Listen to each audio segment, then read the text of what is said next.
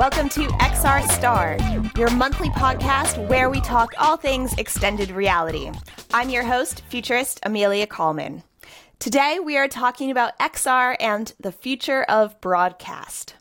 Over the past several years, many things have changed, one being consumer expectations, which have been shaped and informed by new technologies, social media, and our society at large. For broadcasters, this means embracing technologies that create more dynamic presentations, and applying XR to this medium is proving not only engaging, but also thrilling and exciting. If you were one of the 13.2 million people who tuned in to the popular BBC show Strictly Come Dancing last year, you know what I'm talking about.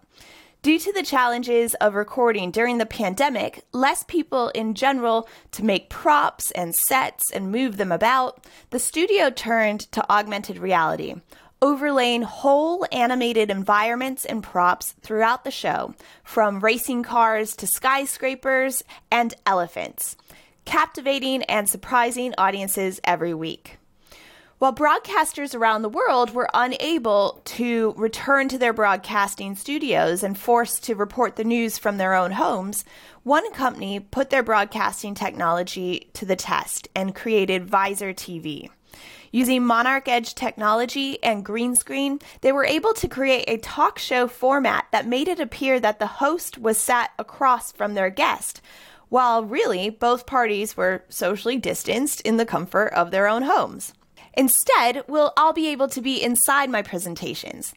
When I talk about data, a 3D graph will come up around me that I can walk around. When I talk about regional differences between social media usage, I'll be able to be stood on a street corner in Shanghai 1 minute and stood under the Hollywood sign the next. And someday, future generations might look back on this time and not believe that we ever used to do presentations or broadcast in 2D.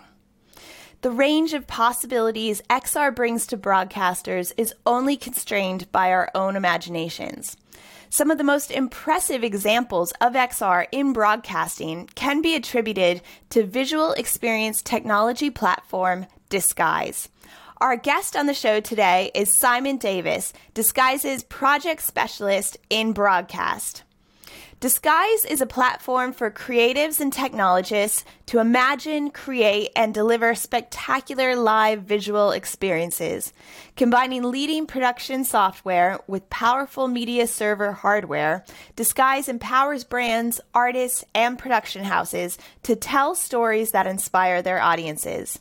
If you watched MTV Music Video Awards last year, or Katy Perry's performance on American Idol, or Dave performing at the Brit Awards, then you're already familiar with his work.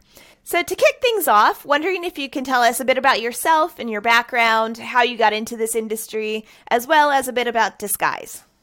So I've got a 25-year history of working in broadcast. So I started off in the BBC, working in local radio, and worked my way up as a researcher, assistant producer, and then a studio director and producer across shows like children's and entertainment, things like Eurovision Song Contest and children's presentation. Then I took a bit of a change. 13, 14 years ago, I set up my own consultancy where I was doing branding work. So I looked after the branding on air of channels for ITV, Discovery, MTV, broadcasters like that. And this year with the pandemic, I decided I wanted a bit of a shift in my career. And I'd always been interested in Disguise as a platform and how it enabled creatives to bring their vision to live events. And I saw that it was being used more and more in film and television. So I decided to reach out and send them my CV. And within a week, I had a job offer and I was working with them. So that was about 10 weeks ago. And Disguise is a really Amazing. Great company to be working with. It's a platform of hardware and software that enables creatives to imagine and create and deliver spectacular visual experiences, whether that be at a concert, in a museum, or in a studio. They've got a 20-year history in live events. They started off doing screens for concerts, And so that has really led to a real solid base of reliability. They've also innovated in the recent times and have delivered a robust XR solution because they see that as a really important step in the roadmap to growth. And they were actually named one of the Financial Times fastest growing businesses this year, which is something in a pandemic year. Yeah, for sure. Yeah, amazing. And I love that story about how you came to join them. So one thing that I have found hosting the XR Summit as well as this podcast is that people immediately associate XR with headsets. However, that is not the case with platforms like yours. So without getting too technical, wondering if you can explain how the technology works to some of our listeners who might not be as familiar with non-headset XR. So I think the issue in the industry is that there's a lot of terminology that flies around and a lot of XR, VR, AR, which people can get easily confused by. So XR is extended reality. So what does that mean? It means that we can bring those experiences into the real world for people. So we can take a space and we can use projection mapping, we can use LED screens and other ways of bringing an experience to an audience. A great example of that is the Illuminarium that's opening up in Atlanta. It's actually just opened up this week, I think. That their audiences can walk through the African savannah and encounter the big five of elephants and giraffes, lions, etc. And they're taken into the world of the savannah due to the sheer scale of it. And also things like haptic feedback, where they're standing, they can feel the vibrations of these animals. And you could even include smells in that. Going forward, I think that will allow for a rolling change of content. So you're bringing audiences back. It really does immerse you in the world, basically. The beauty of this kind of experience is it's essentially like a cinema, but an experience, and you are taken into that world. Yeah. One thing I love about it is how inclusive it is. So I sometimes think headsets can be very exclusive to the people around you in your natural environments. But in something like the Illuminarium experience, you can go with your whole family and get to experience that immersiveness all together, which I think is really exciting. Absolutely. You're not separated. Yeah. So towards the beginning, did you have any doubts about incorporating XR into live broadcasting? Was there ever a moment where you thought to yourself, what have I gotten myself into? Or vice versa, a moment when you thought, this is it, I can see the future? I think when it comes to broadcasters, a lot of broadcasters are very conservative in the way that they operate. They're used to working in a certain way. That comes down to the way that engineers and talent are used to doing something, so they will always go with the way that they know. For example, green screen. So they're used to dealing with green screen, and they do most of their graphics work in post-production. So changing that mindset is really challenging, I think. And the important thing for me is for them to experience what workflows we can bring to them. To understand how XR might change broadcast, you have to see it in action. See how easy it is to reshoot a scene, not have to wait for that golden hour when lighting is perfect for the sunset, or build a massive studio. You can have a tiny little studio anywhere in the world, and you can create a world for your show.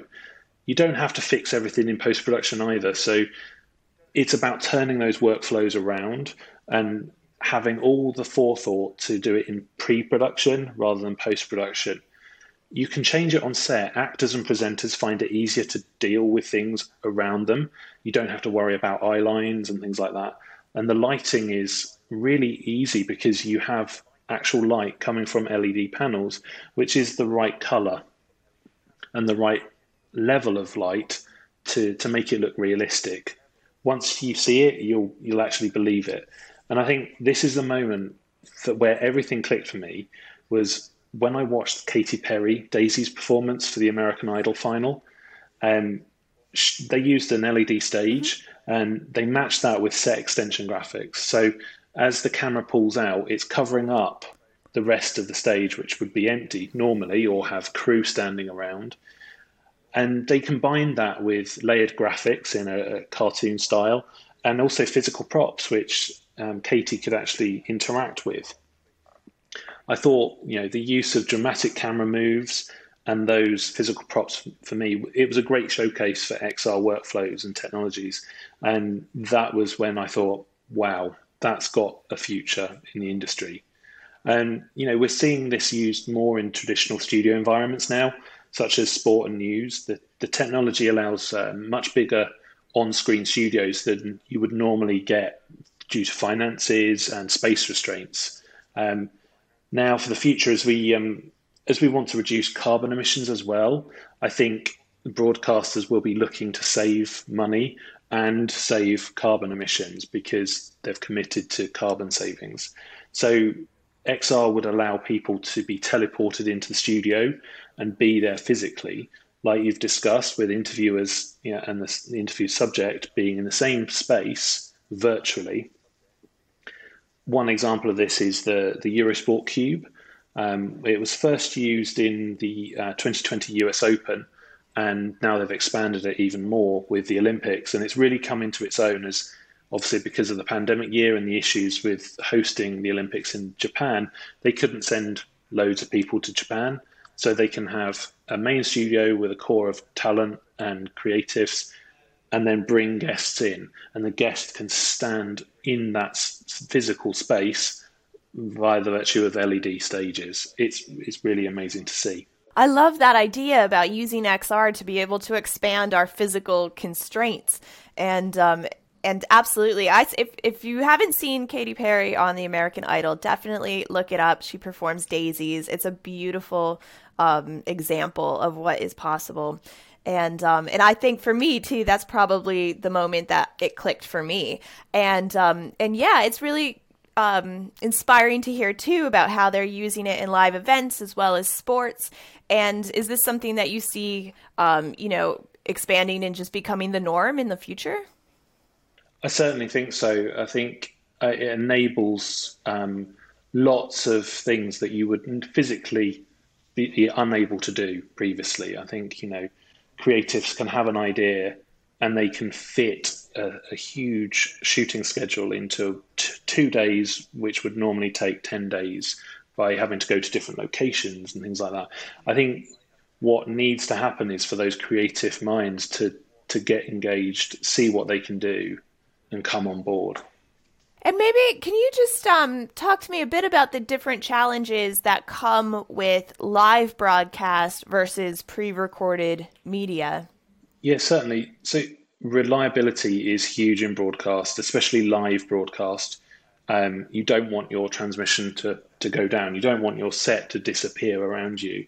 I think the beauty of the Disguise platform, it's got a history of live events that's in its core. And the solutions are built around that requirement of reliability. There's no room for error, and things like transitions need to be flawless. And luckily, Disguise has a range of workflows that enable people to react quickly. We've got a tool which is for a rapid camera calibration.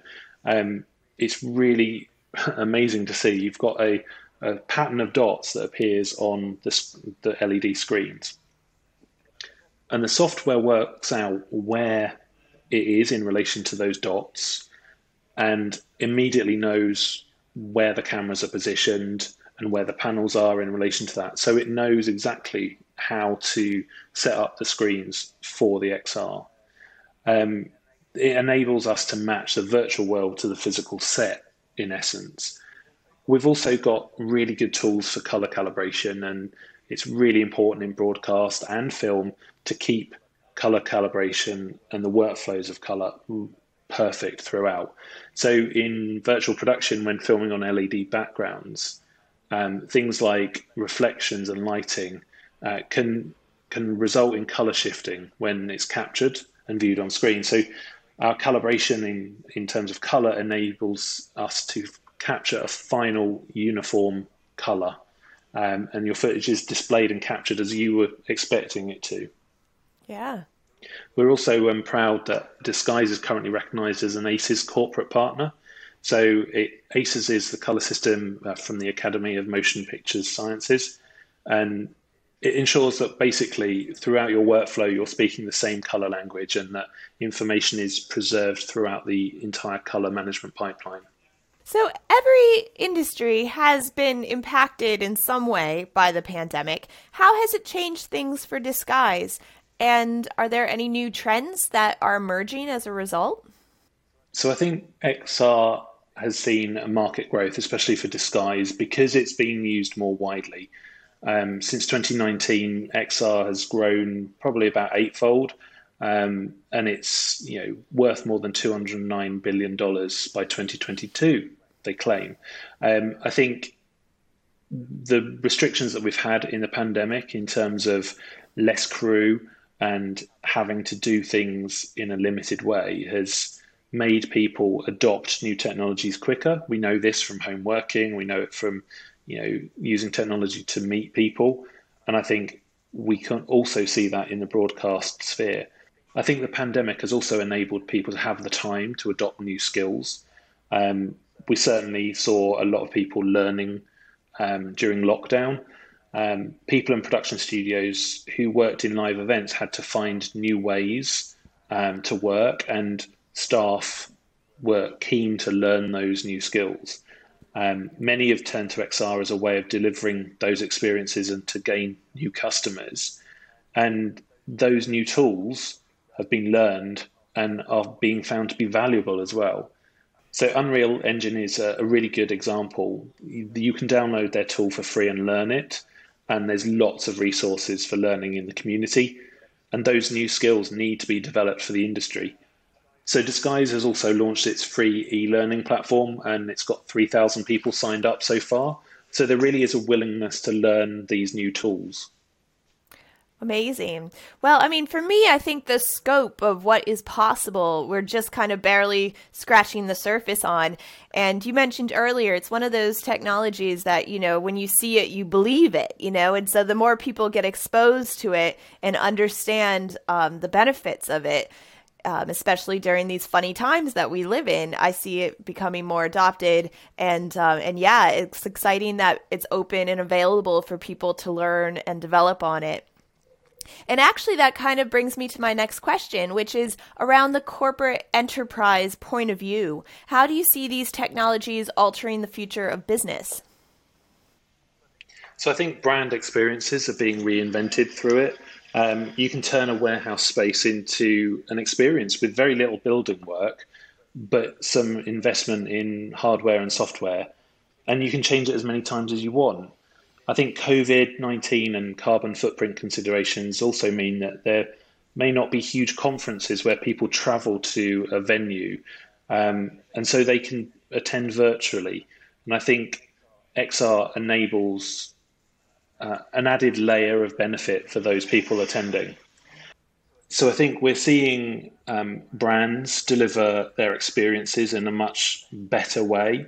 For example, Maserati launched their new MC20 car, and it was a hybrid event with XR, and that got 27 million online views.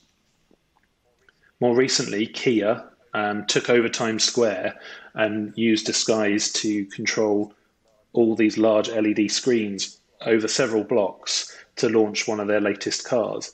And I think we're also seeing a mix of music concerts and online gaming. So, for example, Fortnite has Ariana Grande appearing within Fortnite to do a series of performances. And also Cascade did a concert within the game. So it's all really exciting. Yeah. I think there's kind of an assumption that to do this kind of experience, it must be crazy expensive and also perhaps hard to prove the ROI. What's your thoughts on that? So I think the way that costs are broken down needs to change. I think production managers and producers need to look at how their budgets are structured, because it's a very traditional way of creating a budget, and almost reverse it. So taking those post-production costs, the cost to travel for your crew, things like hotel rooms, flights, etc., upload those into the front end so you have got more preparation. Things like costs of reshoots that you might need in a reserve budget, those kind of things can be done away with because you're doing your reshoot immediately. And also, post-production and graphics are traditionally quite expensive in the tail end. And if that's structured in a proper way, you can do it in pre-production and have everything signed off by the time you get to the stage. I think that's the really exciting thing, is changing people's workflows to see benefits, and both in terms of creative, but also in economical benefits as well. It sounds to me like you're talking about condensing the what can be an extensive workflow as well, that it can actually make it happen faster. I think it's really interesting that you can take a scene and change it on the fly. So if you are at sunrise and you think, actually the scene would work better in terms of timing to be at sunset, then you can change the lighting, you can change where the sun is, you can move rocks around. We've all seen the videos of things being moved real time across the stage. Traditionally, if that was a physical set, you'd have carpenters and painters and set crew who are having to be on standby just to do that kind of work. In this instance, what you've got is somebody powering Unreal Engine to move that, or to change the lighting, global lighting, to work. And it's instantaneous. Also, all the crew, all the talent and the creatives can see exactly what's happening and react to that. It's really interesting developments, I think. Yeah, for sure. So one thing we often focus on are the positives of these technologies and the opportunities that they create, but often there are risks as well. Do you have any fears or reservations about the future of XR? And then also, what are your hopes for the future? I don't think there are many downsides, because we can use these tools to the benefit and encouragement of those people using those technologies is really important. It's a technology that allows people to be in multiple different worlds. That the productions we've seen using it are no short of amazing. Right now, we're seeing it being used in the Olympics, in the Euros, and in many big scale events. I think the really interesting thing for me would be to see it used in a way that's just fundamentally normal. So a production would not think it's a new thing to do. It would be just, right, we're going to engage XR stage for this. I think my only reservation is that people definitely need to learn the new skills, and that normalization of the XR world won't happen until that base level of skills is in the industry. People need to create graphics in Unreal Engine, etc. Most broadcasters don't have this skill set in-house, and most Unreal content creators have come from a gaming background, so they don't have a broadcast knowledge. That needs to change. We can do an education piece, I think, in terms of broadcast, but we can't teach the fundamental skills because people have to learn it for themselves. I think having e-learning platforms like Disguises and our community allows people to find that talent and those people to find jobs. So I think it's really important having a central place where these people can convene. Well, and essentially it sounds to me like this is opening up whole new opportunities in the job market for people with really unique skills that are new, that anyone can learn. And I love that. I love that, people who've maybe been in the industry for a long time can learn a new skill, whereas also kids coming up who have an interest in this can also learn a new skill. And I love that idea about those different kinds of people and the diversity and inclusivity that is potentially available for us in the future in shaping what comes of XR in broadcasting. So this is great. I've learned a lot. Wondering where people can see the kind of work that we're talking about, as well as how can people get in touch with you to learn more? So probably the best place to go is to our website. It's disguise.one, and check out the Insights Hub. There's multiple XR projects that are currently being realized through XR, and XR studios are popping up in new places every day. We're hearing of new studios and volumes that are interested in our technology, and we're working with them to enable those studios to be built. So you can find some stories there. There's also, we're on social channels, so you can look us up on Instagram, which is at disguise_1. And there you'll see lots of examples of the kind of shows that we're involved in. And also we'll be releasing an industry guide ebook in the coming week or so, and that's on Broadcast. So keep your eyes peeled for that as well. Oh, amazing. Yeah, we'll have to do a link to that in the show. That sounds great. Well, thank you so much, Simon, for joining me today. I really appreciate your insight and your expertise in sharing that with us. Thank you so much. And thank you all so much for listening. We look forward to being back together next month. Thank you.